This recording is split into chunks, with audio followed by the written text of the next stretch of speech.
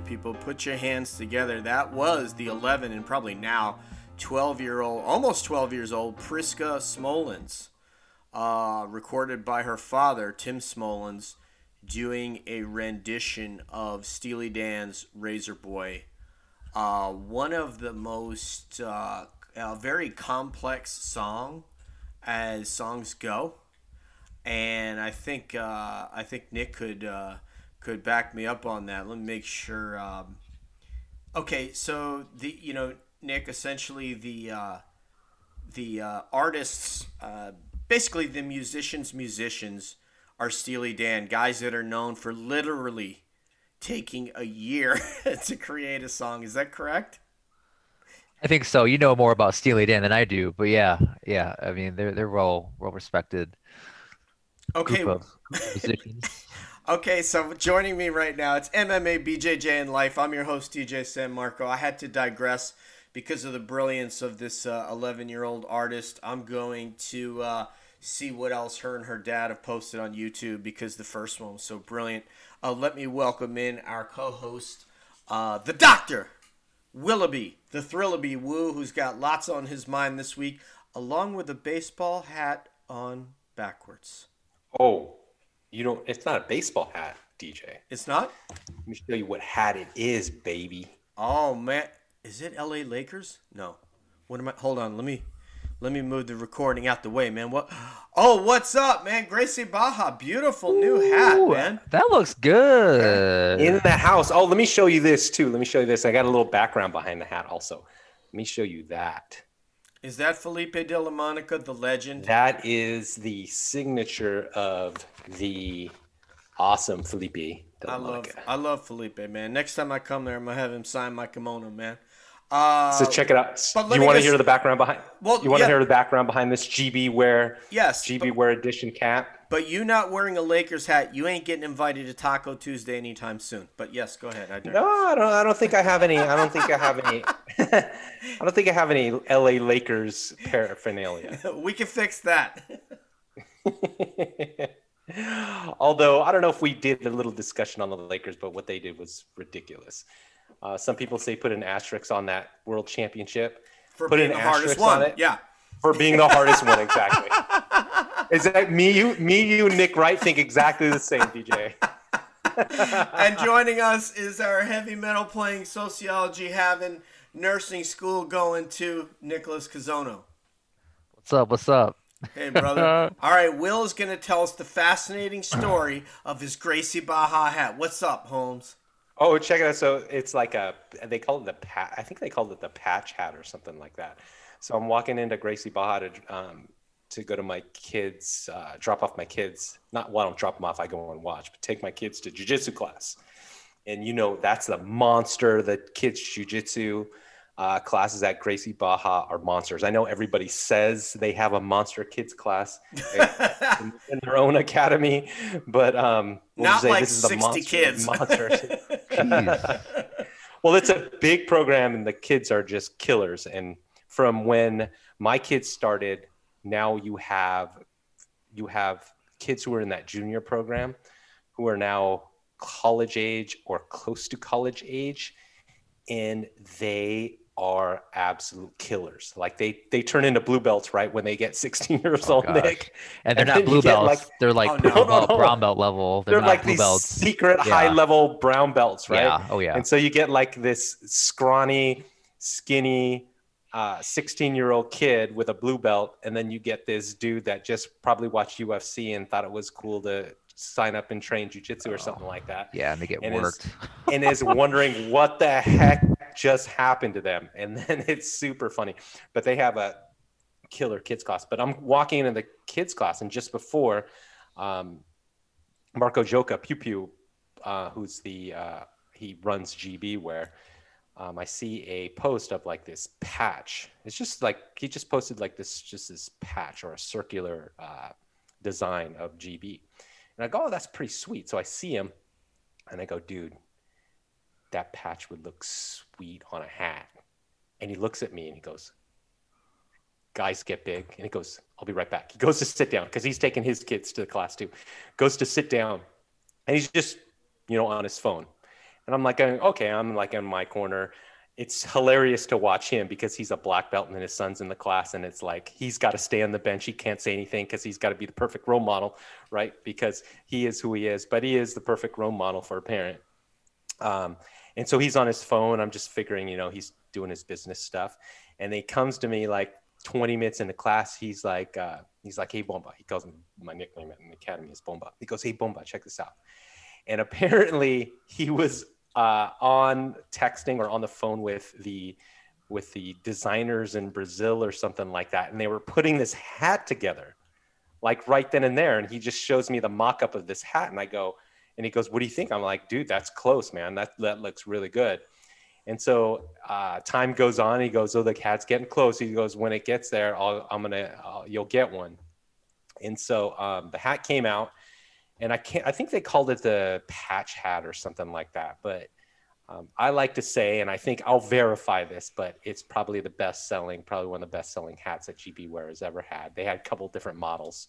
And then what was super cool is that Pew Pew gave me the Brazilian version of the hat that I don't think ever got released here in the US. And might not have even gotten released in Brazil.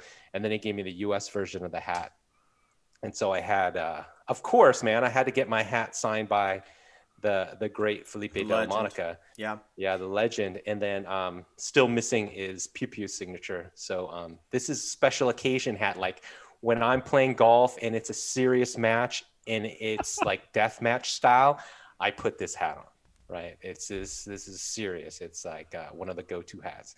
So that's kind of the story about the hat. If I can compress like a zip file everything Will just said, it comes down to the words of one Fredo Corleone. "I'm smart. I know how to do things. I'm not dumb like everybody says."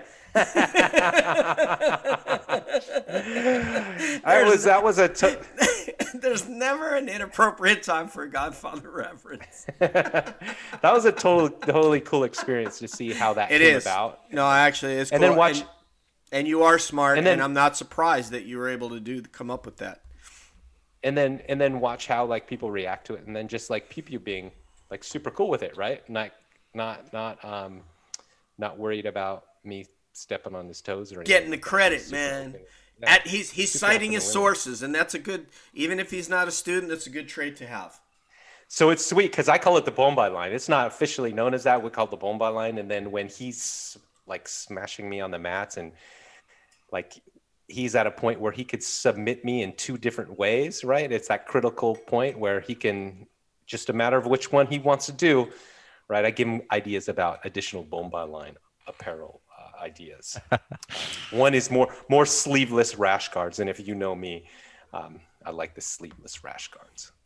Well, Professor Fabao from Brazil, who's one of the toughest guys in there.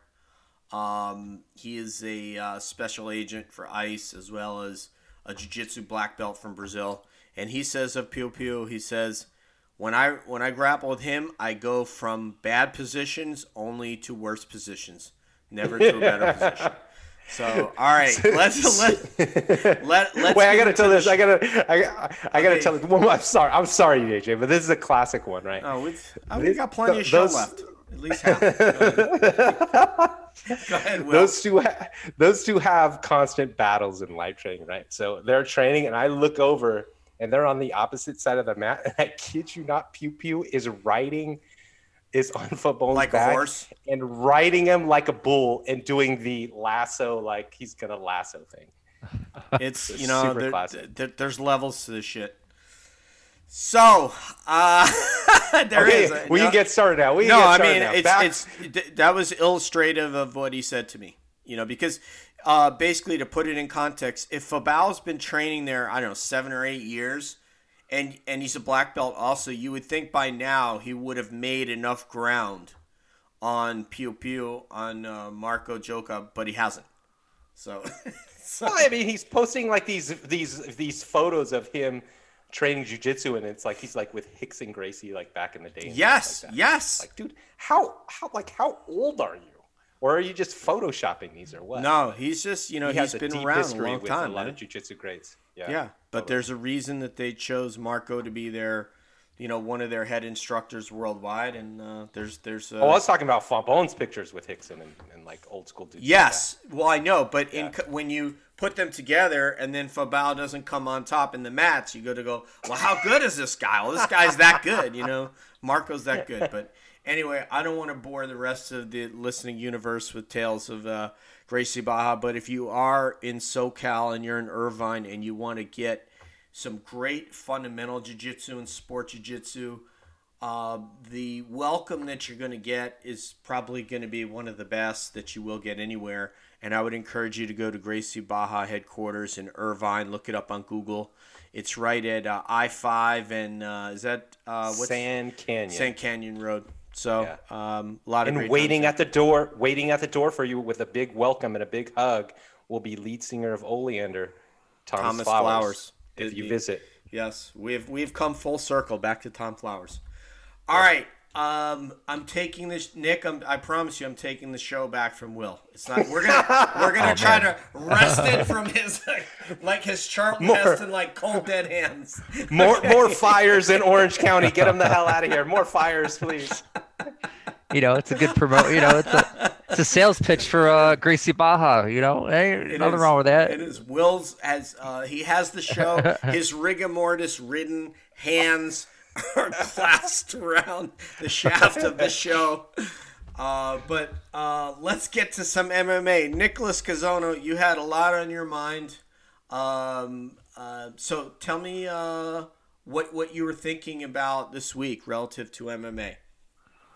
I mean, Thiago Santos is coming back. I feel like there's so much going on in the world of MMA that a lot of cool things get passed up, and I think one of them is the return of Thiago Santos fighting Glover Teixeira. I probably butchered his name. Teixeira. Yeah. Yeah. It's a cool last name. But yeah, I mean, I think a lot of people are overlooking it because, Khabib just retired. He beat the brakes off Gaethje, the John Jones, Izzy thing, all this stuff going on that some cool stuff gets blown away or whatever. But yeah, Thiago Santos returning. A lot of fans that, know him are excited for him to come back. Just my only concern with him coming back is the sort of multiple injuries that he sort of had in his fight with John Jones and how he will come back. If he comes back the same fighter, is he going to come back a fraction of himself? He's going to come back better. A lot of people are only sort of, they like to remember the last thing you've done in MMA. So the last thing he's done was a great fight. John Jones, a lot of people thought he won. He looked incredible. But he tore his MCL, ACL, PCL, and this PCL, pretty much everything in his knee got just ripped apart. So 2 years, I think, for him to come back, and we'll see what happens. He's not a young buck anymore. He's not in his 20s. He's in his early to mid 30s. So we'll see how he looks this Saturday. Well, that's where we're going to have to get to the doctor on this one to kind of contextualize where Thiago Santos might be at relative to his age. Glover Teixeira is amazing. I did actually get to interview him at the Fort Campbell. Cool. The hotel actually was at the hotel in Nashville. The card was in Fort Campbell, and I got to hang out with him because Honey Marks was fighting, so he was there. He was a training partner, and he's a really awesome guy. So I really like him, and I also like his skill set. I think it's going to have to be Wrestling 101 going up against Thiago Santos. But Will, first of all, let me just ask you: did you see the fight with Jones and Santos? I did. I enjoyed it. It looked like that was the first time I saw John Jones a little bit hesitant of someone's striking power. Oh. And then you could, oh gosh. Yeah. It was like a stick of dynamite ready to explode. And we always we get talk of rematches, right? Khabib, Conor, which will never happen, which is good. I'm happy because thanks to Khabib. Why does he need to do that fight? Because that wasn't even close. Mm-mm. And you hear other fights that they're talking about rematches. Why wouldn't you go at that fight again? Right? That would be a good fight to run back. And Santos had that injured knee throughout. It wasn't like we found out about it at the very end is like you could tell that his knee was hurt throughout the fight. Yeah. Right. What was interesting is that he couldn't plant. He could kick with the torn leg, but the other leg was also torn. So he was using that one to kick with because he couldn't balance on it. It was crazy. Totally. And so you look at that fight in terms of what he was going through physically, and you go, why not run that one back? But apparently it just reveals that the only formula for running fights back is what the dollar value will be, I guess. And some really good fights that you want to see again, they'll just kind of put it to the wayside and go on and move on.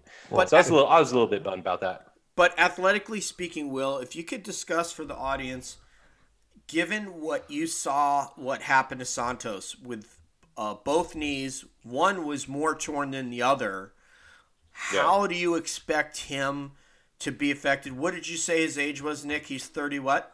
I have to look it up. Okay, I know he's in his 30s. If you would I'll check check that real quick. See if you can check the specific injury while Will talks in general. I tried looking up the specific injury. They weren't really specific. On like on what knee was worse than ligaments. Yeah. 3 or 4 ligaments. Okay, go ahead, Will. Yeah, we deal with a lot of. Oh, he's 36. He's my age. Okay. We deal with a lot of lower extremity injuries and try to prevent a lot of lower extremity injuries with our training at the center at the university, with a variety of athletes that we work with. And I have a conversation with one of my primary sport medicine colleagues, is that ACLs are super common these days, right? It's not like how it used to be a while back. So a lot of people tear them. Usually they come back just as strong. But I think one of the things that is relevant is the length and the amount of time that it takes. And she says it's usually about a year. And then you just think about it physiologically, it's about a year to have have it repaired. But then the other thing that she mentioned was, then there's the psychological challenge of it is, do you feel that you can move the way you can move or use it the way you could use it before? Or is it still in the back of your mind that it's hurt, even though it's fine, right? It might test out to be fine. You might not have any pain, but then there's still that psychological component to it. And so I don't know exactly, has it been over a year? Yes. Oh, yeah. It was July 6, 2019. So we're, not quite a year and a half, right? Yeah. So I would think that that's okay, at least with what we see in basketball players, volleyball players, that sort of thing. And that time limit is pretty good. But this is this is a different sport, right? This is a mixed martial arts is way different. This is true warriors going at it, whereas it's not basketball players or football players pounding on their chest saying they're warriors.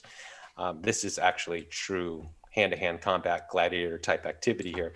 And so maybe it'll be a little bit more. But in terms of him being 36 and what I saw a year ago in terms of his speed power, even if it drops off, it's above average. let me get specific with you. Let me get specific with you, Will. I mean, okay, so going into one of these kicks and rotating your hip, and there's a lot of these little muscles in your knee that are involved in executing the end part of that kick. Like, is he going to lose a little bit off of the speed at which that kick occurs, or do you think he could recover that 100%? No, the speed isn't generated by those little muscles right at the end of the extremity. The speed is going to be built up by his ability. Well, his ability to use the ground is really what you're talking about. Okay. So just like baseball hitting or hitting a golf ball in golf, your speed of your limb movements is going to be highly dictated by how you're leveraging the ground or how you're using what we call your ground reaction forces. And so I wouldn't be concerned with, muscles around the knee per se, unless he's planning off of it. And usually you're using bigger type muscles. And I don't know what his rehab is like. And I'm just assuming that he's a high-end athlete. So maybe he has some access to high-end therapists and rehabilitation specialists. I'm going to assume that. Oh yeah. So I think it'll be I think it'll be okay. And then I know Tony Ferguson is an outlier, but you just look at how fast that dude came back from his devastating lower leg injury, and I'm like, dude, like that's way sooner than what Santos is coming back with. Now I don't know what they're built like or composed like psychologically. Ferguson is smaller and lighter, and so that's beneficial for him. So he doesn't have to bear that much weight. And then not only that is for, if Santos is applying a force, he's getting equal to very similar force back at him, right? So he's experiencing heavy forces, not only giving heavy forces, but experiencing heavy forces back when he's leg kicking or doing anything along those lines.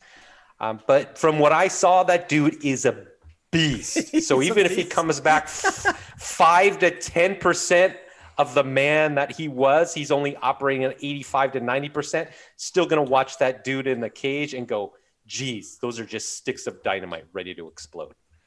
Oh, another quick question for you, Will, is I know when you say like the ACL tear, now would there be a difference in recovery in regarding a single tear compared to a multiple tear like a MCL, meniscus, or MCL, PCL. PCL, Mhm. and the ACL? Now, would the recovery be different, or would it be the same compared to just one of those being torn? Because he tore multiple ligaments. Yo, that's a good point. Yeah, if it's ACL, yeah, there's going to be a more prolonged recovery because you figure about what all those ligaments support and the different ranges of motion, and so Yeah. you just kind of contribute that. Well, just the fact that there's multiple tissue that has to be repaired, so just from a surgical standpoint. But then you think about it from a rehab standpoint and inflammation standpoint. Oh, There's going to be greater inflammation, but you think about from a rehab standpoint, what it is that you're trying to do is go through all different ranges of motion, trying to strengthen the joints. So if it's just a simple one ligament tear, you could do things that are around that ligament that don't necessarily add stress to it. But now you're adding multiple ligaments. So then there are many degrees of freedom or many different ranges of motion that have to be cared for. So I would say it's going to be the rehab is going to be a prolonged period of time. He's going to start later, is what I'm saying. Yeah, I mean, there's videos of this guy not even able to walk after that fight. He was on crutches, he was in a wheelchair, and it was like for months this guy couldn't walk. And so a lot of fans are like, "Oh, I can't wait for him to be back. He's gonna be great." It's like, whoa, did you see the videos of him not being able to walk? Like, I don't know. I have some. I mean, I don't have the knowledge background review, but just a general standpoint, I'm like, man, I don't know. I don't. It's hard to maybe. I'll have some like questions on not questions, but I'm not going to fully be on board with him coming back and still being, the same fighter he was. I'll have some, yeah. well, even with question his, marks on that. I just want to throw something in there. Even with his hands, and Will kind of alluded to it in the beginning, when he would come off the ropes and explode with his hands, John was basically running backwards. He was basically running away. I mean, when Thiago came forward with so much power, that Jones really didn't want a part of that. Especially the wounded animal aspect was very, very real in that fight. He had hit him hard with a couple leg kicks. John tried to play the first few off like they were no big deal, and then when Thiago hurt his knee, I think John didn't want to get too close because I can't imagine a guy with those two injuries. First of all, most people are not continuing to fight. Somehow, I mean, he wasn't really fighting on one leg because he tore both knees. So he's fighting on half a leg, basically. It was insane. It was absolutely insane that you could almost decision John Jones 5 rounds after being hurt in second or third round. What was it? I don't even remember. Yeah, but I think, he's a pretty muscular guy, and I've heard of like, He's a monster. NFL players, tearing their ACLs and everything and being fine because they have so much muscle around their knee and their leg, their lower bodies are so much developed muscularly that it kind of overcompensates maybe for that ligament. I don't know if that's true or not, but I've heard those things, so I think it could apply to Thiago Santos. I don't know. Will would probably have a better maybe explanation on that. Yeah, it would give you a better chance than if you were I don't know, an endurance runner, you didn't have as much muscle mass. It's going to help. It's going to help out a little bit, but I don't think that takes away from Just his willpower. how he was able to continue, because you're talking about multiple tears. And oftentimes what you see, if it's just a single ACL tear, it only inhibits one direct. I don't want to say one direction, but you still are able to use it in certain directions of motion. But when you have multiple tears, then it's hurting different motions of direction, right? Or it's going to hurt, or it's going to damage it even more. And so that's why you could see, it happens in the NFL all the time. There's an ACL tear, but the lineman can still go because he's got all these limited. Yeah, he's limited. He's not necessarily juking, a defender or something like that, or going left, right, or planning left, right, that kind of thing. So it makes it even more important to either his toughness or the amount of adrenaline that that's pumping through these guys' bodies when they're fighting. And you often see this, right? They're fighting, and then the fight's over, and they need help out of the ring. But just 3 minutes ago or 5 minutes ago, they don't need help while they're inside the ring. Yeah. And so you definitely have, really high arousal levels helping them kind of physiologically deal with those sorts of pain. But man, I didn't even know that it was multiple tears. I just thought it was like kind of an ACL type of thing by the way he reacted during the fight. Whew, crazy. If I could quote Ray Longo, he goes, "This guy, he's a friggin' monster." I thought John Jones was really smart during that. You and I, we'll all agree on this. That there's John Jones the fighter, and then John Jones the person. He's but brilliant. John Jones in the ring is ridiculous. Right? He's a virtuoso. He's like an X-Man. Yeah, like when he's in the ring. Outside of the ring, different story. But inside the ring, he's smart dude. Like he was smart about that. He knew, like regardless. And I'm sure even when Santos was injured, he probably either saw or felt that the power was still there. So he was going to be smart about it. Yeah, he's one of the most intelligent guys in there as far as inside the cage. Nick, to finish this one up, how do you think this is going to go down between he and Glover? Well, I mean, based on what Will has just stated about even if he loses, 10 to 15%, he's still going to be, the explosive fighter and the powerful fighter that he is. I mean, those types of guys put Glover out. Like you watch the fight when Glover fought Rumble Johnson, and Rumble Johnson just like boom, just clipped, took his head off. So I see that along those lines. Maybe not as much of a sort of blowout, but I see Thiago Santos exploding and just landing some heavy leather. And I don't see Thiago gassing then having Glover kind of take over, because when people gas like Anthony Smith and some of these other guys that kind of gas against Glover or whatever, he could say, he's got great top pressure, he's got a great jiu-jitsu game, and he's got power in his hands. He just doesn't have the speed just based on his age and everything and the wars that he's been in. So, but I don't think, I don't think he'll be able to sort of land his hands on Thiago Santos the way he did against Anthony Smith and everything, based on like a fatigue issue. So, yeah. You guys bring up age at the very beginning of this topic. I think more important than chronological age is, and you just mentioned this, Nick, is their ring age. Yeah. How many battles have they gone through? And then how injured are they neurologically over the years? Yeah, that's why you see, some guys retiring, in their early 30s or their 30s or late 20s, and you're like, why are they retiring? It's like, oh, they've been fighting since they're 16 professionally, and they have like over 30 or 40 fights.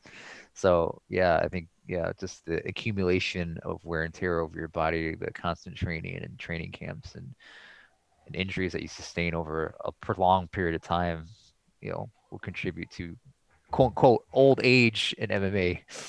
Yeah, they'll age you quick. I think for me, I think Glover is going to have to really try to close the distance, get Thiago reacting to. I mean, it's going to have to be the wrestling Glover, And when Glover's not facing someone who's an elite wrestler, he's usually really good at getting a takedown. His top game in jiu-jitsu, I would say that there's probably nobody in the light heavyweight division that has a jiu-jitsu top game like Glover. His passing guard, his pressure, his passing, he gets to mount, and then he'll just arm triangle the hell out of you like everybody that's ever trained at Nova and Yao in their life. So if he can get inside, I think, this could be a victory for Glover. And if he stands at range for any significant time, if Thiago is like Will says, and maybe he's 85% of what he was, I think that's enough. I mean, he could take your leg out. His leg kicks are absolutely vicious. I think he knocked out Blachowicz, right? He did. He did. He's as Ray Longo said, the guy's a friggin' monster. So so Will, you can laugh at that. I'm just kidding. You don't. It's okay. I love. I'll never forget. And just a quick digression here.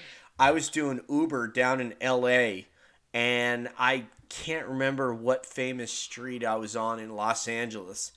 And I was going to pick up another fare, and they were breaking down Luke Rockhold. Remember, we went and watched that at John's house. It was Luke Rockhold versus Chris Weidman. And he says, Luke, he's got a nice game, but I'm telling you, Weidman is a friggin' monster. He's a monster. So I was cracking up driving Uber, and then a couple days later, we all met up at John's house. Remember that? In Irvine to watch that fight. Were you there, Will, or no? No, I never went to Burnsy's okay. UFC parties. Okay, yeah, it actually was. It was a good party and all that. I didn't realize some of the other things that we've discussed. I was just invited and I went, and it was a good time. But that fight actually changed the course. I would argue with you, the single most important fight in the career of Chris Weidman was not necessarily the win over Anderson Silva. It was the loss to Luke Rockhold. It changed the course of his career and made him see a mortality that I don't think he thought existed. I agree. Previously. Yeah, I think that beating, that even Rockhold's mount was just like, man, when that guy gets on top of you, he's even on the ground in general in MMA, he's just a beast. Will, just to contextualize, Will nearly tapped. Excuse me, not Will. Will hasn't tapped Andre Galvao. He probably could, but okay. Will, Chris Weidman. Some people will tell you, Will can't even take that seriously because he couldn't pass Galvao's guard to save his life. But anyway, no, to rescue me from a burning fire. Anyway, so Chris Weidman, this is the context. He grappled in ADCC maybe 24 months, 36 months before this fight. And he was like the unknown star of ADCC. He lost to Galvao. It was close, but he almost tapped him at one point. So he came into MMA with all that bravado, and then he fought beat Demian Maia. I think he had to cut 29 pounds in like a week to fight once, and he still won. So he did some amazing things. Then he beat Anderson Silva.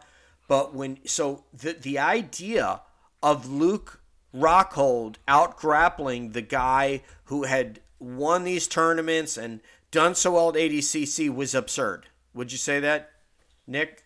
Oh, absolutely. Yeah, it shows how good Luke Rockhold is on the ground. But then again, in MMA, but like it's the top game, right? The guard. I mean, who knows how good Chris Weidman is? Yeah. Chris Weidman is on bottom. You obviously know how good he is on top, and a lot of these guys obviously know how good they are on top. But the guard game and the bottom game is a completely different thing, and they might not be as well versed or as good as they are on top. I mean, MMA is all about being on top. So I don't know. Who knows? Some of these guys might not be have a developed guard or great escapes from bottom, especially if they have a great wrestling pedigree as Chris Weidman. So I think when he found that how solid Chris or Luke Rockhold is in his mount in the top game, he probably froze up and got beat down, and he was never the same after He has that. never been Unfortunately, the I was a same huge fighter. Chris Weidman fan. Yeah, I Nah. mean, he was talking about fighting John Jones, Will. He was trying to get the UFC to book John Jones at Madison Square Garden for the Battle of New York. I mean, think about how But it's crazy to have his whole family come out from Long Island and what John Jones would have done to him. It's such a common. Yeah, I don't know. It's just such a common theme in MMA. It's like you have any undefeated fighter, and they think they could do anything. Like Ronda Rousey when she was undefeated, she's like, I think I could beat Cain Velasquez. I think I can outbox Floyd Mayweather. You heard of all that stuff, right? And then same with Chris Weidman. I mean, he was undefeated. He beat Anderson Silva. He's, everyone thought he was the man at 185. And he's like, hey, I can go up to 205 and fight John Jones. It's like you have this like overconfidence in yourself, which is you should have all that. You gotta have as it a fighter. Yeah, you gotta have it. Yeah. All right, so it's a certain point where it becomes delusional. It's up to your team. It's up to your team to temper you, but you got to have that as the athlete. Yeah, but I think there's like a breaking point. There's a line that when you cross it, you're like, all right, now you sound delusional. Yeah, I mean, and Eugene S. Robinson, our friend from Bloody Elbow and Aussie.com, likes to say that Chris Weidman can be seen surrounded by mist, chopping wood. The Gauleiter General, what else does he call? I can't remember. The Lost Battalion, the leader, the Lost Battalion. the unquestioned he's like the leader, of the yeah. Lost Battalion. He's got so many different axioms and sayings. Like you literally need to like get out, Google everything that the guy says.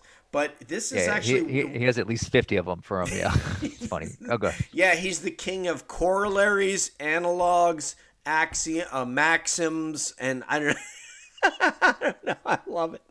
I love Eugene S. Robinson.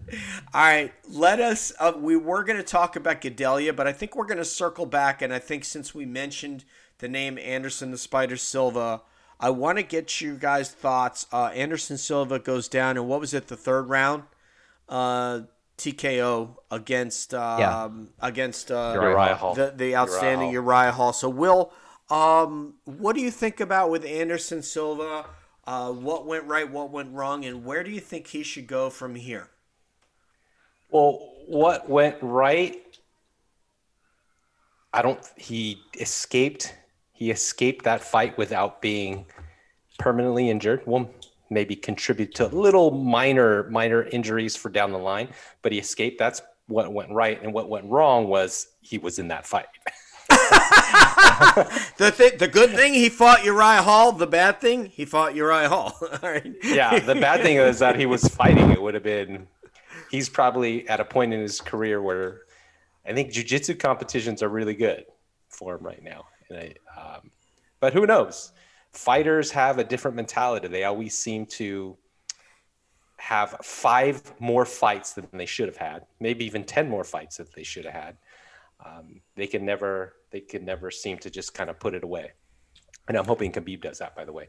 But I watched that fight. It was boring as hell. And I mean, one thing that's interesting about both characters we just mentioned, and these are just things that I've heard, so take this with a grain of salt. I have heard that Anderson Silva's lifestyle was fairly extravagant when he was champion, and he had a villa down there in Brazil. He has a place in I don't know, was this Pacific Palisades, but not too far from where Rickson Gracie lives. So he had a very extravagant lifestyle. He had some young children. His children are, when I say young, he has some kids that are of the age where you're buying cars and very nice things. It's not like you're buying Huffy bikes and Halloween candy.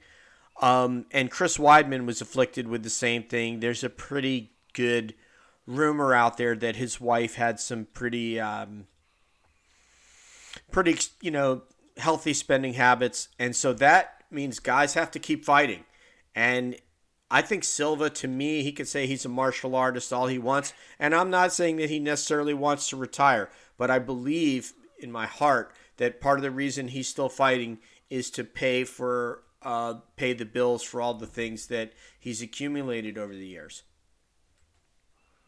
I mean, Nicholas. that's probably true and everything. But going back to the fight, and I agree with it. I think maybe, if he does have this extravagant lifestyle, that taking fights just to stay afloat from his lifestyle habits, is definitely a good reason to continue to fight, regardless if he's still in his prime or not. But I mean, I don't know, Will. I thought Silva did pretty good in the fight before getting caught. I mean, I thought he won the first 2 rounds. I thought he looked pretty good. I mean, I was more disappointed in Uriah Hall's sort of performance. I mean, Hall always had the physical, I think, attributes to be a great fighter, and he is a good fighter. But to be a contender, he always had I think the physical tools to do that. But he was always kind of trigger shy or not as aggressive he should have been, and that was always a critique of him, that he was always kind of looking for maybe that perfect moment to explode or the perfect opportunity to throw his spinning, back kick that lands on people and everything like that. But I mean, he was still, I think, kind of hesitant in sort of engaging with Silva and wasn't really as aggressive as I hoped him to be in this fight. And so I think Silva took, those first 2 rounds and was pretty aggressive in there and did have a lot of success. But, that 3rd round, he had his hands down and he started flailing coming forward, and, he got caught with a good counter and then got put out. But I have something I'd like to say about this fight as well. That Go ahead. Okay, if you took the actualization of Anderson Silva's skills the other night and put it in the body of the Anderson Silva that fought Chris Weidman the first time, we might have a decision victory, if not a TKO. The problem, he put nice combinations together, he had nice volume, and he had nice kicks. And I'm going to tell you guys, and Will, I want to say this, for all the audience to hear. The guy is amazing. Obviously, I think they said he had like a 12-fight winning streak, if I'm not mistaken. Nick can check that in the UFC. But what really irritated me, particularly at the time, you could trace it back to the Damian Maia fight that they had that first Abu Dhabi card, or you can go to that Chris Weidman card. Anderson Silva lost by trying to avoid punches by leaning back. Anderson Silva, this great fighter, this guy who I admire, this legit martial artist, became for him more about making you look like a fool than him to actually put strikes together and take people out. Because when you have that kind of ability to move your head and to avoid strikes, the chin that he had, his ability to put together nice straight punches and kicks, although his kicks, when we talk about how he broke his leg, Bas Rutten pointed out what was wrong with that kick and why he broke his tibia or his fibula there. But I will think about, unfortunately, and maybe you can call me, I don't think I'm a glass half empty person. I believe I'm a glass half full person. But I will think about what Anderson Silva could have done, how he might have been able to take out Chris Weidman if he brought all his skills to bear and he actually put combinations together. What if he used a calf kick? Chris wasn't going to be able to use that technique he did with the knee where he snapped his shin, except that Anderson really didn't rotate his hip over, and so therefore when he struck Weidman, he didn't strike him with the part of the shin that is the most durable. He struck him, he came up at an angle, almost like a 45-degree angle, and struck him with the weakest part of the shin, according to Bas Rutten. So I love the guy, I respect the guy, but I will think about what he might have done. Just to throw a monkey wrench in things, we all know what kind of game Uriah Hall has. What if Anderson Silva would have come in and shot a takedown the other night? I'd heard when he was at Black House that he had really good wrestling for a guy who grew up a Taekwondo guy and a Brazilian guy, jiu-jitsu guy, that he had a good wrestling game. What if he would have shot a takedown? No way Uriah Hall would have been expecting that in the late second or third round or early third round. Go ahead, Will.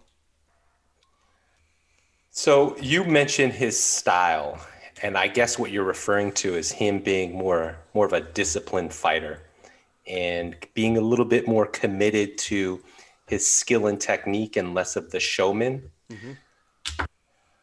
I grapple with that a little bit because watching his fights in his prime, I always rooted against him because that's not my style personally that I like, the showmanship and all that. It's always rooted against him. But at the same time, as you see athletes at a really high level, there's always something that makes them, it's their secret sauce that makes them who they are. And so I just wonder if the awkwardness of how he's doing things, it's very, very non-traditional in nature, that's his secret sauce. That's what makes Anderson Silva. And so I'm wondering if you take that away, do you not have that fighter anymore? That's fair. That's very fair what you've said. But I just say this. In MMA, it's about scoring. You have to score to win. And to score, you have to land strikes. And what we saw the other night, if we could have taken that Anderson Silva and put him in the body of the past Anderson Silva with that mindset to land strikes, that I think we have something that was even more difficult. I think he still only represents, it's like BJ Penn. We look at BJ Penn and saw what BJ Penn was, but there's always going to be what he might have been. And I kind of think about that with Silva, whereas with Jones has exhausted every bit of his talent to embarrass nearly everybody he's fought. It's a good point. I mean, it's hard. It's like it boils down to your identity, I guess. Like what Schwan Hume said in the past couple episodes. Schwan Humes, Black Jordan Breen, what's up, buddy? What's up, Schwan? That's always gonna resonate. That's always gonna resonate with me. Like, what is your identity as a fighter? And yeah, that secret sauce might have been Anderson Silva, but then again, too much of that secret sauce, I think, in what you're trying to say, DJ, could be detrimental to you in regards to the Chris Weidman fights, where he was relying too much on his showmanship and his. There's no maybe about it. That's how he got knocked out. There's no maybe. Too much of that secret sauce. That's not a maybe. That's not in question. That part of it is not in question because he got knocked out doing that. But in other fights, when he didn't use that sort of secret sauce, maybe he wouldn't be as successful. So I think it's trying to sort of dial it down and crank it up when it's necessary in order for you to be successful. But to lose it completely, he might not be as successful as when he does use it. So it's kind of hard to gauge whether it was fully needed or not. But I kind of understand where you're coming from, DJ, but I don't know. I think a lot of the reasons why people love him and why he's remembered as such a great fighter, and what separates him from a lot of the other greats, is the way he wins these fights and the way, he entertains everyone in how he wins. No one right now in the future or even in the past has these sort of qualities that he had in its prime. Israel Adesanya, as great as he is, I don't think we'll ever have these sort of that secret sauce or sort of these crazy sort of ways that he likes to win and clowning people. He kind of just decimates them. He clowns people too. Yeah, he does not in the way that Anderson Silva does. Oh, he does. He does no, also. He sticks his face. I could show you fights where he sticks his face. Gosh. He does this. Has he beaten a fighter like Forrest Griffin the way Anderson Silva has, or Stephan Bonner? I don't. Robert think so. Whitaker. Nah, not like that. Not like that. He just countered him and clocked him. Let me just say this. What I'm getting at is they have basically the same skill set or very similar skill sets, similar styles, but you have to land strikes. if Israel wouldn't do something as stupid as what Anderson did to get knocked out by a guy who wasn't 1/3 the striker, not 1/4 the striker that he was, by just thinking about, oh, I'm leaning back. Oh my God, this guy's a longer reach than I do. And boom, you're not. I mean, it was so silly the way that it happened. It was so silly to lose like that. It's one thing. So here's what I'm saying to you. If Chris Weidman would have took him down, and by the way, I picked Weidman to win the fight. And just from what I told you, his bona fides in grappling and wrestling that he had built up, he was a phenomenon in our sport. Will probably isn't going to remember that at that time. He was a young phenom in our sport, and I thought he would take Silva down and wear him out. If he would have done that, I am totally cool with that. But to lose acting like an idiot, to me, is like, you've never seen St. Pierre lose like, you've never seen anybody lose like that just being a clown. And that clowning continued, and then, in the second fight, you saw what happened. He basically threw a non-technical kick and snapped his leg. We've only had 2 people do that in the UFC. Do you know who those were? What was that guy's name? Corey Hill in the Fort Bragg card. Was it from a kick though? I think he. Yes, Corey Hill snapped his leg from a kick, and Anderson Silva. Now Corey Hill was never a kick. He wasn't a kickboxer. He wasn't. A guy who was an expert the way this, and it's so bizarre that Anderson owned Anderson Silva's Muay Thai Academy in LA with the bumblebee symbol, and yet he threw a non-technical kick, and Ray Longo, they totally planned for it. They totally planned for him to throw that kick, and that Chris was going to stick his knee out, and he was going to check that kick with his knee and hurt his leg and get him to stop kicking. They actually game planned that. So, and after that fight, Anderson Silva was never the same, unfortunately. He's never the same. No. Just like Chris was never the same after Luke.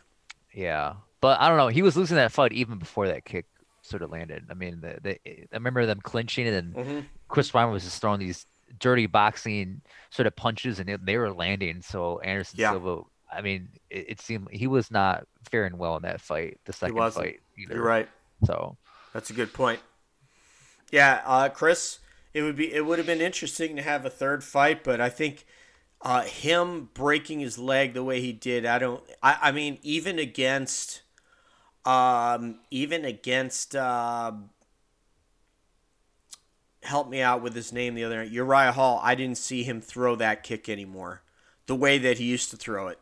With the speed and the power and the aggressiveness. Woo! That kick had heat on it, but it was coming up, if you can see my arm at an angle here, and it was never coming across and chopping, or you guys have heard Joe Rogan say ad nauseum, that guys will actually over-rotate over 90 degrees from the floor and then chop down. Anderson's was coming up like this and hit Chris Weidman's knee right on the shin, and that's how he broke it. I mean, it was not a properly thrown leg kick. Not according to DJ, who knows F all about striking, but from Bas Rutten. That's from Bas Rutten. But fascinating, right? Yeah. I don't know. Do you think these string of losses will sort of ruin his sort of legacy that he has, just like any other fighter? I don't think so. Or do you think it? Not in anybody who's objective. The guy is still absolutely amazing. He's still decimated. We're forgetting about he fought Olympian Dan Henderson, and he was able to. I don't know if he took down. He did, yeah. He knocked him down, then went on the ground with him and took his back. Took his back, yeah. So a lot of it, I mean, I don't know what kind of wrestling. I don't know how he trained. I don't know that he took Chris Weidman as seriously as he took Anderson Silva, or if it was a function of that he was 37 years old. So, very fascinating guy. Never will be. So are you saying, DJ, what could have been for Anderson Silva? That's what I'm going to think of. Just like, it's so interesting that BJ Penn decided to, he reminds me of BJ Penn. And BJ Penn went to Jackson's literally about 10 years later than he should have. If he would have gone to Jackson's very early when he was training with Rudy, I can't remember his last name in Hawaii. I can't recall. He has like a Latino last name, but this guy named Rudy that was like a striking coach. I think I know what you're talking about. You know who I'm talking about? Yeah. If he would have gone to Jackson's back at the apex of Jackson's, maybe around the time that he beat Diego Sanchez or something like that, and they would have developed his kicking game, developed his wrestling game, and steered him away from becoming strictly a boxer. Basically, what happened to Jose Aldo, that's exactly what BJ Penn became, but not as good as Jose Aldo was at that game. BJ could have, if he would have developed the other aspects of his game, there's no telling who he could have beaten. But the game, by the time he started fighting really good guys, after, the Diego Sanchez, once the competition got better, he had nothing else to fall back on. He didn't have a leg kick game. He didn't have any kicking game at all. He had even no takedown game. So he couldn't even get on top to use his jiu-jitsu. Now he was getting taken down, having to fight off his back. And his guard was okay, but not, obviously, after St. Pierre beat him, he should have gone to Jackson's. That's basically what I think. He had a lot of conditioning issues too. The whole motivated BJ Penn and going to McDonald's and stuff, eating at McDonald's. In he fight would take camp. a day off. He would take a day off from training. He'd be like, I train Monday, then Tuesday I just kind of, let my body rest and stuff, and running with the Rock and shit. Yeah, it just he didn't have that like grinder. Like he wasn't like a Clay Guida or like Uriah Faber or even like a Frankie. That's why Frankie Edgar was able to beat him, because Frankie Edgar was a harder worker, he's a better monster. condition. Yeah. And when your tricks don't work against a guy like Frankie Edgar, and Frankie Edgar just overwhelms you with his volume and his striking and his wrestling. I'm so glad you mentioned Frankie Edgar, and this is what I want to say about Frankie Edgar. Frankie Edgar now is a shell of the fighter he became. I'm going to take you guys back to him first UFC fight. He fights a great grappler named Tyson Griffin, one of Randy Couture's fighters. This guy had to survive about 15 seconds in a deep knee bar. I remember that, yeah. After beating the hell out of beating Tyson Griffin to the punch with very little striking ability, and just said he was a tough wrestler. And he beat Tyson Griffin in that fight, and then he went on to beat. I think he lost to. He lost the really interesting fight was the first fight against. Help me out with his name, Couture's wrestler guy. Yeah, that he had 3 fights. Gray Maynard. The rest of the fights were garbage to me. The first one was interesting when Gray Maynard was actually a wrestler. But Frankie Edgar developed an all-around game. He was going to come at you with calf kicks and leg kicks and high kicks and a really beautiful movement in a boxing game. He moved like a boxer. I remember being down in Brazil training at Kimura and asking the guys about Frankie Edgar, and everybody was just enamored with how well Frankie Edgar could move in and out. Now, as he get older, that didn't work so well.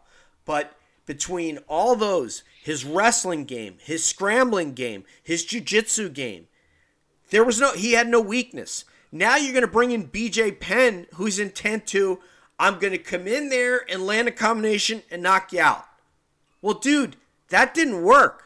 And he got beaten in Abu Dhabi, and then he got beaten, the other times he got beaten worse.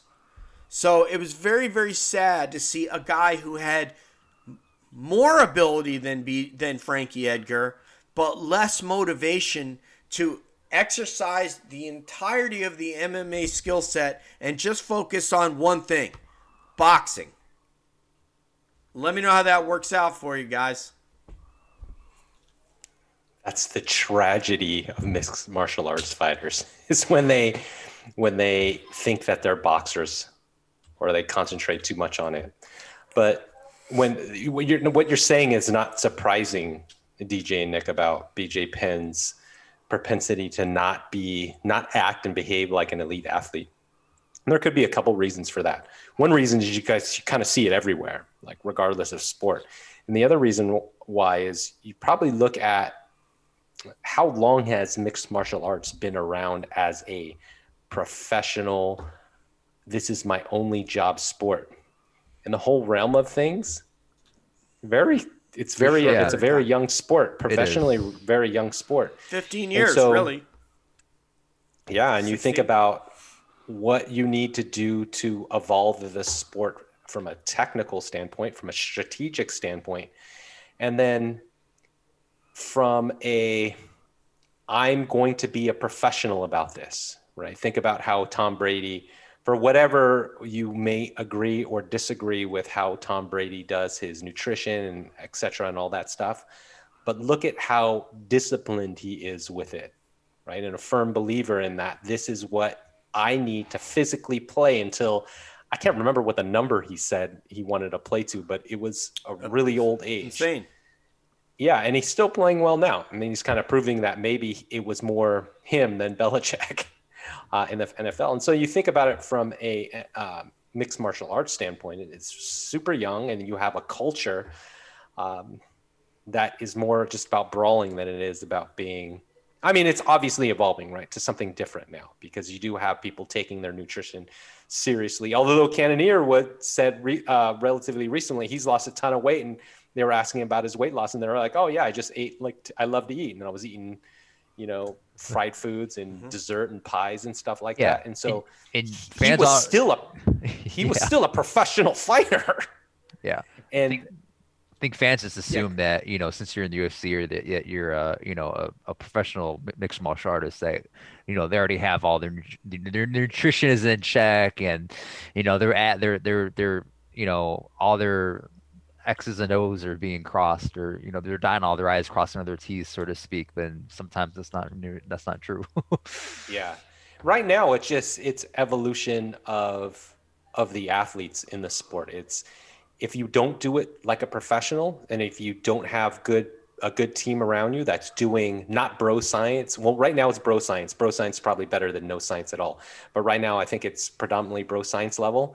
And then bro science level is going to get selected for. You're going to get real science in there. And then the bro science students are going to be out, right? Right now it's bro science against eating McDonald's. Bro science is going to win out over McDonald's eating. Right now it's bro science, and then you're going to get some real science that's in there, and bro science is going to be out, right? So it's just where it is at its youth, MMA's youth or how young it is relative to, all the other more established sports that have been doing it for a much longer period of time. And they have the resources. Right. I mean, LeBron James spends $1 million a year on his body. Tom Brady, basically, Tom Brady is the LeBron James of football. LeBron James is the Tom Brady of basketball. These guys are spending lots of money and have tons of discipline to watch what they eat, to train. LeBron, Jared Dudley said he sleeps in the hyperbaric chamber a few days a week to recover, his muscles and all that stuff. When you're willing to do that, they sure have certain resources that, unless you're at the UFC PI, that's why a lot of fighters are moving to Vegas, so they could take advantage of that. In fact, Santos, I think, did some of his initial therapy at the UFC PI.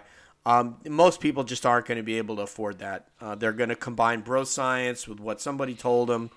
The bottom line is, like for me, is you have to develop a complete game. If you do not, you will be the author of your own demise, because you will show up. If you're Peter Yan, Peter Yan is like a Russian boxer. If he goes in there with Aljamain Sterling, it gets taken down easily in the first round and submitted. That's going to be extremely embarrassing for him, just like it was for Corey Sandhagen. Corey Sandhagen thought this was going to be a great battle. He got taken down, and I believe he had his back taken. Is that right, Nick? Yeah, he got his back taken. And he got choked out, right? But Corey Sandhagen, he's a great grappler in his own right. He's got a black belt in jiu-jitsu. But how about his wrestling? What I'm saying is, I think he's trained his wrestling too. It's just better, man. Better. You saw how good Sandhagen was against Marlon Moraes.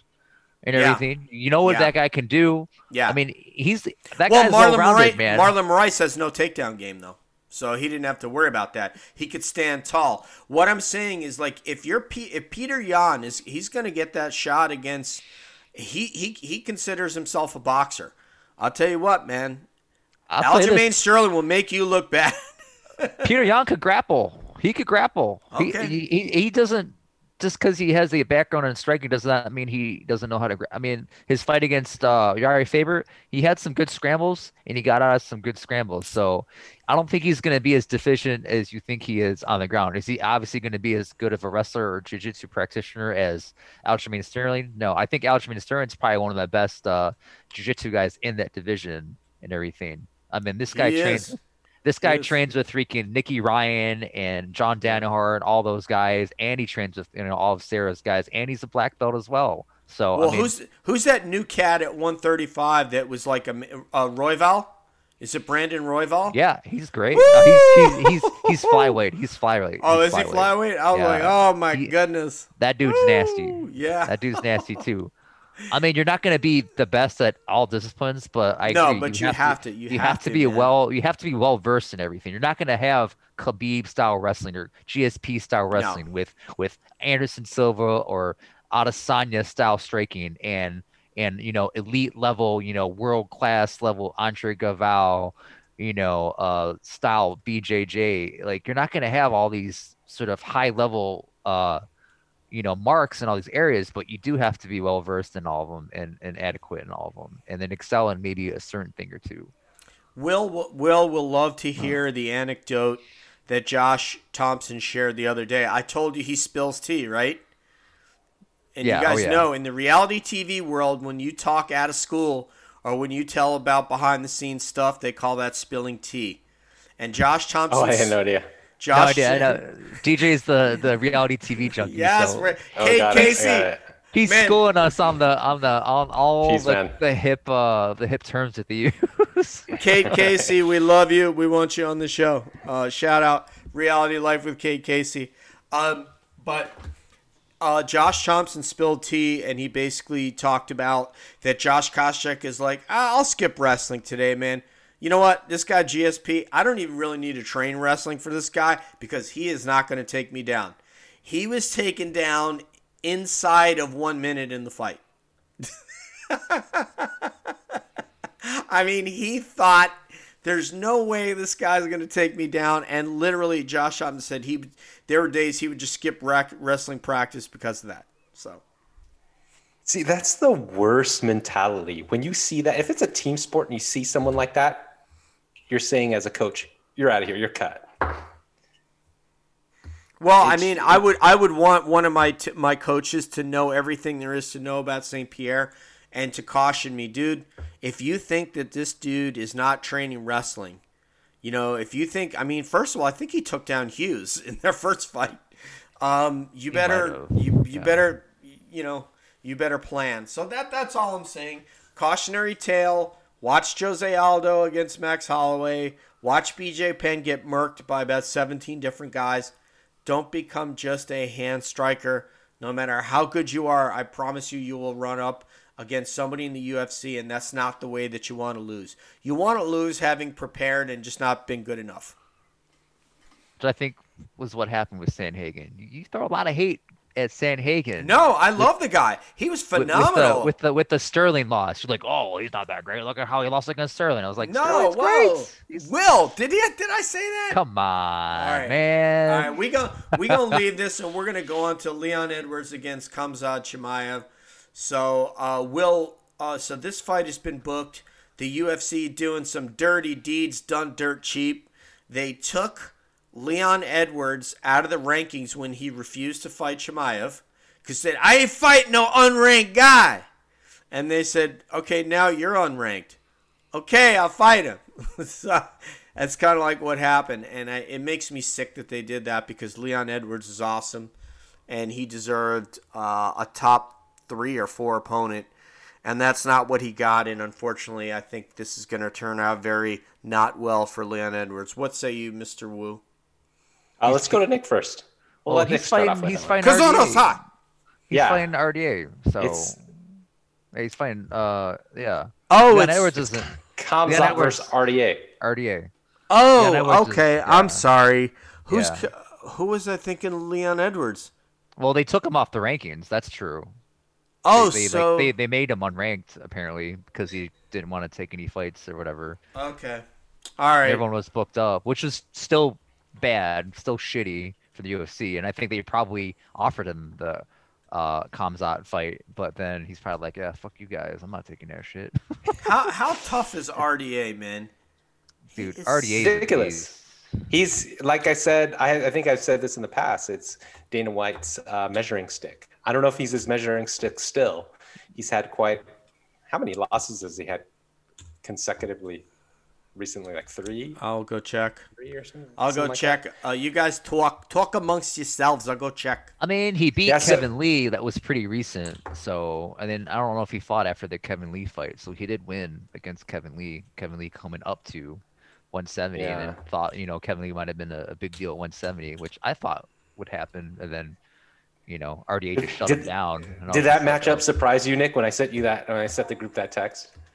I was like, did that matchup surprise you? I was just like, oh no. But He has It was lost like- 4 of the last 5. Okay, 4 of the last 5. Yeah. But they're against Yes. like top 5. Like what was it? Kobe, It's against Usman. He lost. He lost Chiesa. to Chiesa Edwards. That's he the last beat. fight, yeah. He beat Lee. Then he lost to the top 2, Usman and Covington, and then he beat Lawler, Magny, and Tarek Safadine. Remember that? I mean, that's So, solid, man. and That's lost to still pretty Ferguson. solid. Dude, It's very solid. Yeah. yeah. If you look at his record, those are a bunch of tough dudes at Yeah. his current division and his previous division. Okay, guys, hold on a second. We're all confused. We wrote Khamzat. Khamzat's fighting Leon. Dos Anjos is fighting Islam. So we've got to get our Russian Oh, my Dagestani God. fighters got correct. it. Yes. Okay. Okay. Okay. Which is Wow. okay because they're analogous, right? Yeah, they're both. They're really good. analogous. Yeah, they put RDA against another monster. So, Will, you trained with this guy. Talk to me. Who would I train with? Dos Anjos. I didn't train with him. You've I'm never in the rolled with academy I'm in the academy when he's training. But You I've rolled never with him, trained- though. No. No? No. Okay. Lowly white belts and blue belts don't get to roll with him. Or Okay. maybe the favored ones, but I'm not favored. I'm a white blue belt. Just Yeah. when I looked at that, I was like, whoa, that's interesting.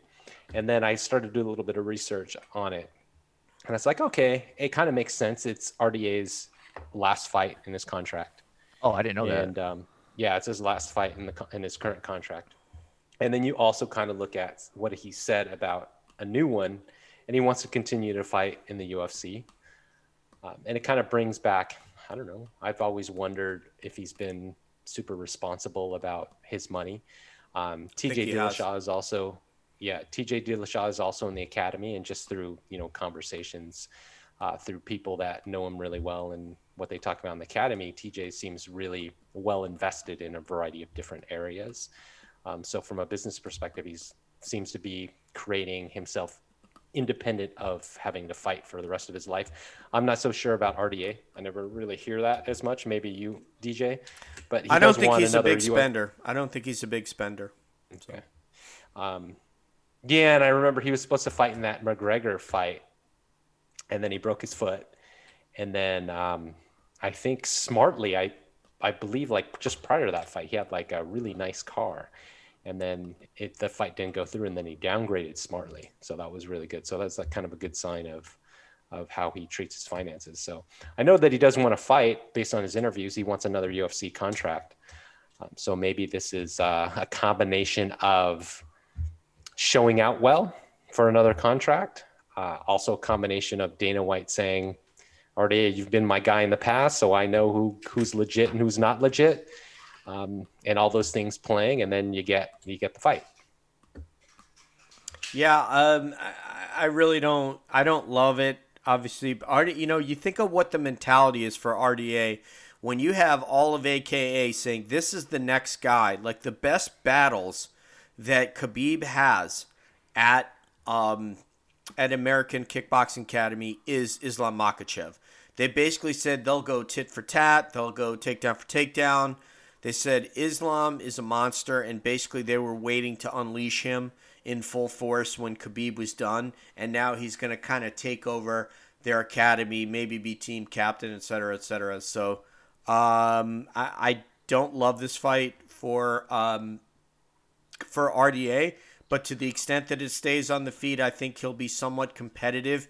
The only thing is that Islam Makhachev is a little bit of a pressure guy. You say no? No, I say it's not going to be on the feet. Yeah, and I think one of the things that I don't like about the fight for RDA is we all know who his head coach is. Right. Well, I mean, that's not a reflection of. There's nothing Felipe can do that's going to make him overcome something like this. You know what I mean? No, Felipe's not his head coach. Felipe is his jiu-jitsu coach. Oh, I forgot. Jason Perillo. Yeah, Jason Perillo.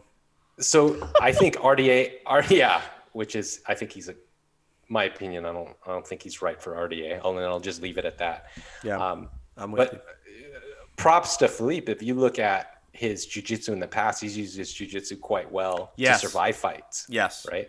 Yes. And then he's also used his jiu-jitsu to submit and win. So that's a fact, Jack, right? And that comes from RDA. That comes from RDA and what our head professor does with him. So that's not, when I mention coaching, it's not a Felipe thing. It's a Jason Perillo thing.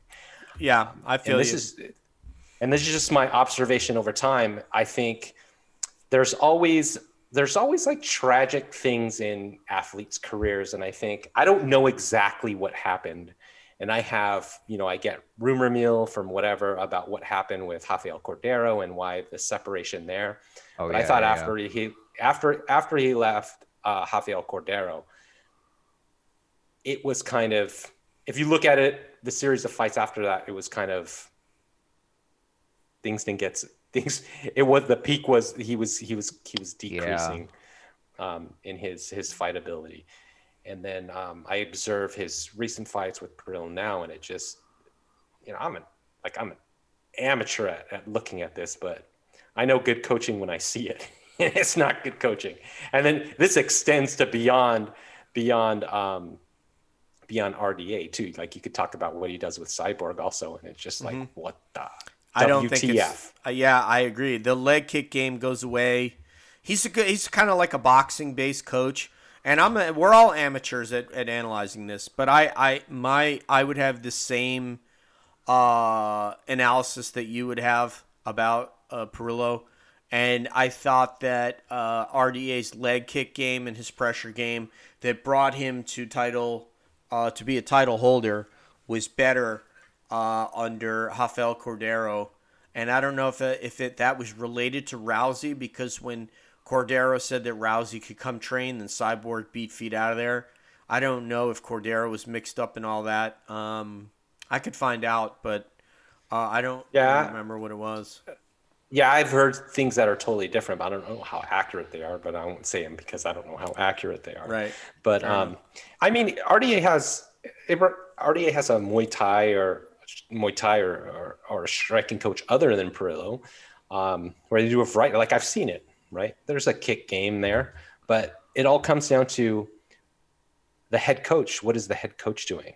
And I'd imagine, I don't know specifically who the head coach in there is, but I'm assuming that within the cage, who was ever talking to the fighter Perillo. Primarily is the head, Perillo, the head coach. So I'm just like, I don't think that's a good, the boxing coach, in my opinion, should be the assistant coach. It shouldn't be the head coach. You got to have an MMA coach as your head coach. Well, look at what's his face, Travis Whitman. He's more of a boxing center coach. Mm-hmm. Yeah, he's more of a boxing center coach, but he's a head coach, and he's had some great success as well. Like, yeah, okay, we can always pull out one, but if we look at if we're working on a data set, that one is not going to carry the data set, and so it just gets to what you guys were talking about earlier about being a well-rounded fighter. You already have fighters with a propensity to fall in love with boxing, and then you put them with a boxing coach, and we can also bring up Ronda Rousey, right, with it. and you have a boxing coach as your head coach, you're going to go in that direction, and they are going to ignore everything. Jose Aldo, another example. What happened to his devastating leg kicks? Well, he's a boxer now, right? And so, well, I mean, he's not a boxer professionally, but he thought he was. That's the quote unquote art. I mean, is boxing a martial art? Well, just yes, but by the way, it's the best hand striking sport in the world. But by the way, Anderson Silva would get crushed against any really, really seasoned boxer. Like if you stuck him in there with an older, even a Bernard Hopkins at 50 years old would have destroyed him. I think Roy Jones would do the same. He can't get out of the way of punches. Same thing with Jose Aldo. He can go and train with the Garcias, and they can butter him up and go, "Oh, you're really good, brother," and all that stuff. I got news for you. Look what Max Holloway is not a professional boxer. And he tuned Aldo up. So and you haven't heard him talk about professional boxing after that, right? It was before that fight. The fact that he's talking about about leaving the UFC to become a professional boxer tells you where his headspace is, what he thinks, what his distorted view of his skills were, and then what happened in the Holloway fight. Wait, I can't even beat this guy, and I don't even think he has one professional boxing fight. Are you kidding me? It's stupid. I mean, that's just... And now he hasn't mentioned it once, because he knows it now. I mean, that's just like Luke Rockhold going into, competition jiu-jitsu and then going against Nick Rodriguez, right? Well, it's different. It's different because he's doing it for fun. That's not. He didn't do it to make money. I know, but it's the same. But it's the same thing. You have a guy from MMA going into a very specific subset of MMA and trying to compete against guys who all they do is that one thing. Yeah. And against all those guys with all that experience, it's the same thing in boxing. Like you have a MMA guy that has good hands that wants to go toe to toe against boxers who've trained boxing since they were like 8 years old. What do you think is going to happen? And you want to go against the best at it? If you listen to people talk about McGregor, who has some of the best hands in the entirety of MMA, they said Manny at this age would absolutely eat him alive with body shots and everything. I've heard that, and you've heard that. So what I'm saying, though, is one thing, if Luke wants to go into a grappling competition, that's awesome. He's not doing that as a career alternative to MMA. He's doing it for fun to challenge himself. When Jose Aldo says, "I'm going to leave the UFC and go box," it's like, are you kidding, dude? You think these guys fucking around with you in Riverside telling you you're really good? You are not a boxer, man. And Max Holloway proved it. You haven't heard him mention it once since those two fights, since getting finished by an MMA guy in boxing. I feel so bad because the guy is so skilled. He is so skilled. Guys, go on your YouTube and go watch Jose Aldo versus Uriah Faber, Jose Aldo versus Mark Hominick, Jose Aldo versus Cub Swanson. You're not going to learn anything against Cub Swanson. Mike Brown. Mike Brown. Where he took down Mike Brown, destroyed who was Mike Brown, college wrestler. So Jose Aldo was phenomenal when he was a mixed martial artist. He was absolutely incredible. That guy beats Max Holloway. If Max Holloway fought that Jose Aldo, he's on the losing end of a decision. I'm not saying Jose Aldo is going to knock him out or anything silly, because Max Holloway is one of the toughest guys in the entire sport. But he's not walking out of there with his hand raised, I think. Another tragic story for DJ. I know. So much tragedy. All right, guys. We got to get out of here. Claudia Gadelha on the main card also. And we got Will just to be able to say this young lady's name, this Chinese fighter who's 12-1. So can you say that name that you see on your screen there, Will? No, I think my Mexican side is taking over because I can't pronounce. Will, I've heard you speak Chinese. Zhao would be my Zhao Nan, yeah. Zhao Nan. Yeah. Okay. Can we have a Chinese fighter on that you could interview in Chinese? Can we get that done? So maybe a Chinese Mexican fighter that I can interview and minimal Chinese, minimal Spanish, and mostly English. I really There you loved go. it. One of your friends at the academy, who was I think he was a doctor, also a medical doctor, and you asked him to speak Chinese with Carissa, and he called Carissa over there, and he said a few words to her, and it was really adorable. I don't know if you remember that or not. Do you remember that? No, I don't. I don't Yeah, remember that. you called Carissa over there, and he just wanted to test out her Chinese a little bit. So it was I think really it's a cute. fake story. I don't think it's a real story because you said one of my friends. I was like, I have friends there. Yes. No, it was. As you guys were watching kids class. So Oh, got it. The Yeah. Predator. yeah, the Predator. That was. She's a monster. By the way, Carissa Qureshi. Let me get you guys the stats on the legendary one, because she wrestled in Iowa this weekend. Okay, Carissa got third place. She went 6-1 overall. She lost only the first match to the number 1 seed in the tournament, who is the number 1 ranked girl in the U.S. by Flow Wrestling at 112. That's the girl she lost to. Wow. And then ran off 6 wins in a row after that in a tournament. How about that? Yeah, that's crazy. Imagine that's if they had incredible. an 80cc rule set. Oh my the God, yeah. Predator would just mow through people. She is just such a monster, and yet so lovely. We got to get her on the show, right, Will? We got to have her on, right? Totally. Totally. So she won 6. For Ethan, the Bruce Lee of Irvine, he went 3-2 overall. He got to the round of 16 in the 70-person bracket. So that's pretty good for Ethan, but the competition for guys is so much harder. This will at the start of the show. I had mentioned that the kids program at GB Irvine HQ is monster. This is an example of that. These kids started wrestling basically in high school when they started high school, but their grappling background was superior, right? Yeah. That place, they build monsters Yeah. out of these kids, and it's just a reflection of that. Well, it's also a reflection of like who they are as individuals. These kids also. They had done And how one their or families- two. I think they did 2 wrestling camps when they were in middle school, but that's only like a week or 2 weeks of wrestling. That's it. Yeah, While they were in middle I school. remember talking to him a little bit, and I was like, "So you can't pull guard, huh?" And they're like, "No, coach, I just can't pull guard." And it's like, "And you can't my choke God. people, huh?" And they're like, "Oh no, we can't choke people." It's like, "You can't make people tap too either." And they're, "No, we can't make people tap." I'm like, "Is it fun for you?" Oh my God. You know, I was like, "Is it fun for you?" It's definitely fun when they have a gymnasium full of people cheering just for them. And I think you could argue they're the 2 most successful athletes to ever come out of that kids program. I think their route has been different from the other kids. So at some point within any jiu-jitsu program at an academy, you're going to have kids that are going to be pretty regular participants in your program up until high school comes around. So then high school comes around and you have some choices between high school sports.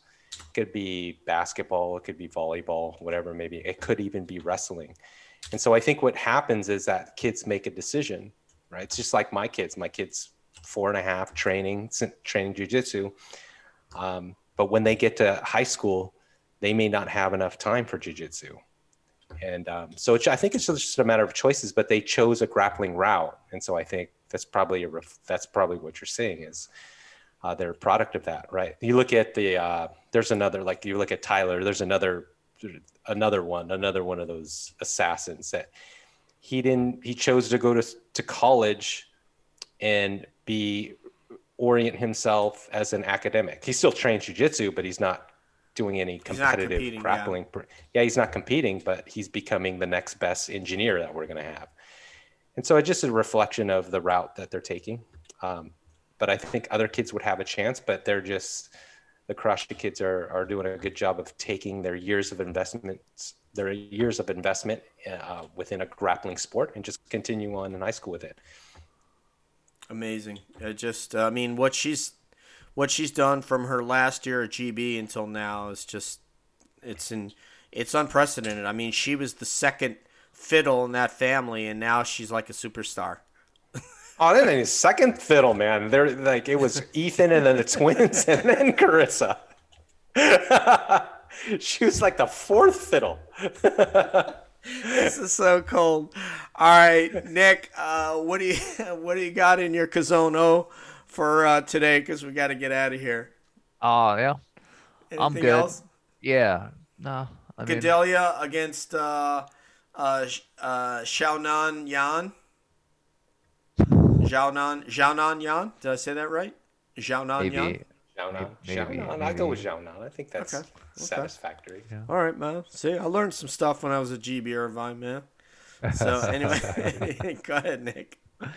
I mean, yeah, I don't know. Gedalia, I don't know. I don't see her winning. I think the up and comer Chinese fighter will probably pick her apart from the outside, and she's a bit more hungry than the seasoned Gedalia, where she's seen success. She's seen sort of, her mindset maybe isn't really in the right place to become another title contender anymore. I think those days are kind of behind her, even under the tutelage of Mark Henry. But who knows? You never know.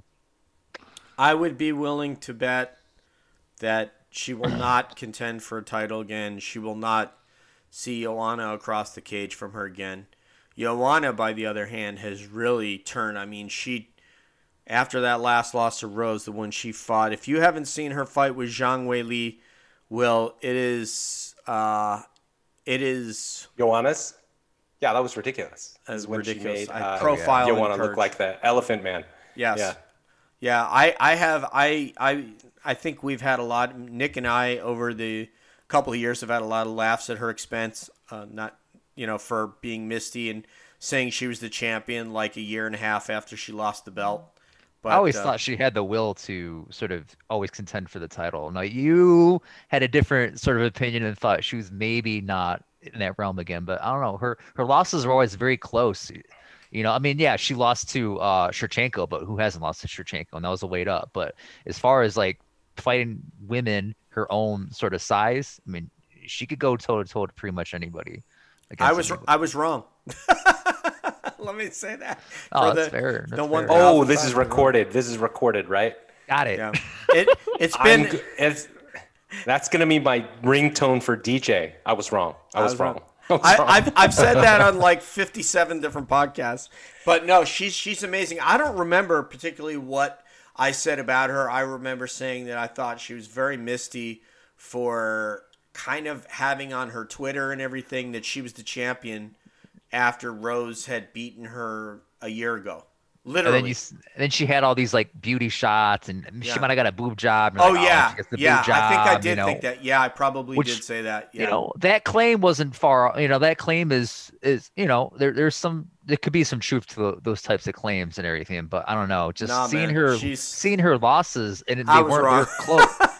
They were close losses to Rose. The second fight against Rose, and she looked pretty good against. I actually thought she won that fight, but she's thought a monster. Yeah. Yeah, I mean, but the only major loss she had was against Shevchenko, which it's freaking Valentina Shevchenko, one of the greats. So Valentina is the Khabib of their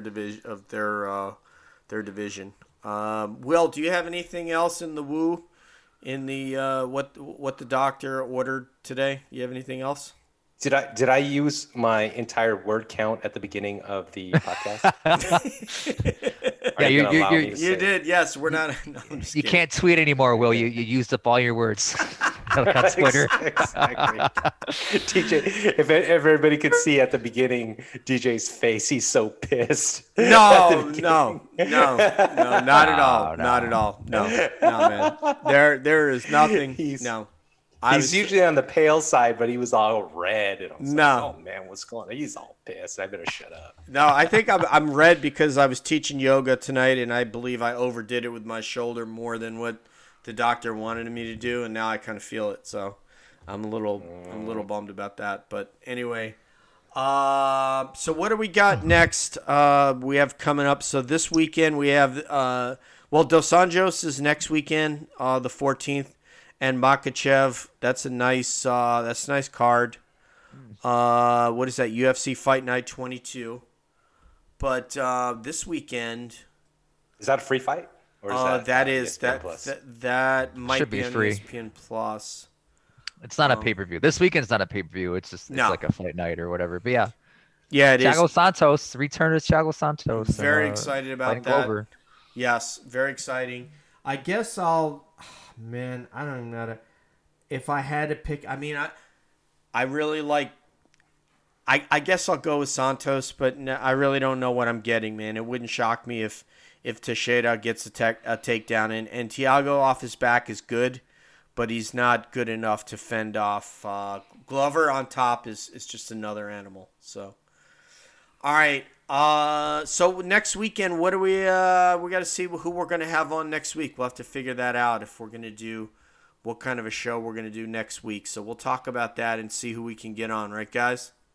Will. I'm waiting Sounds for. good. You said LeBron. I'm waiting for that. Shit. Oh my God! If LeBron came on, I'll be lucky if we can get Carissa Qureshi, but I'll ask Riz again. I'll ask Riz again if we can get the Predator on here. You All right? said you had some kind of Ohio Cleveland connection. Oh waiting. my God! If LeBron came on, I think I would have a heart attack, man. In addition to all the money you pay Nick and I to be on this podcast, Yeah. the other thing was having LeBron on. And I was like, oh, I'll do it. Yeah, I'm just waiting. We're waiting. All right, I'm gonna tweet to Rich Paul and see how many ways he can tell me to f off, and how many different Ohio dialects he can tell me that. All right, guys. I want to say to you guys, it was great to be here with you this week.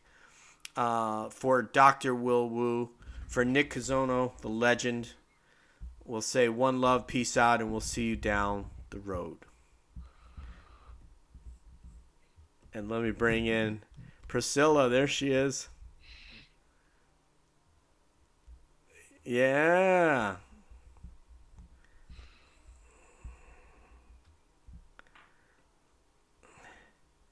Priska Smollins. Peace out, everybody. We'll see you next week.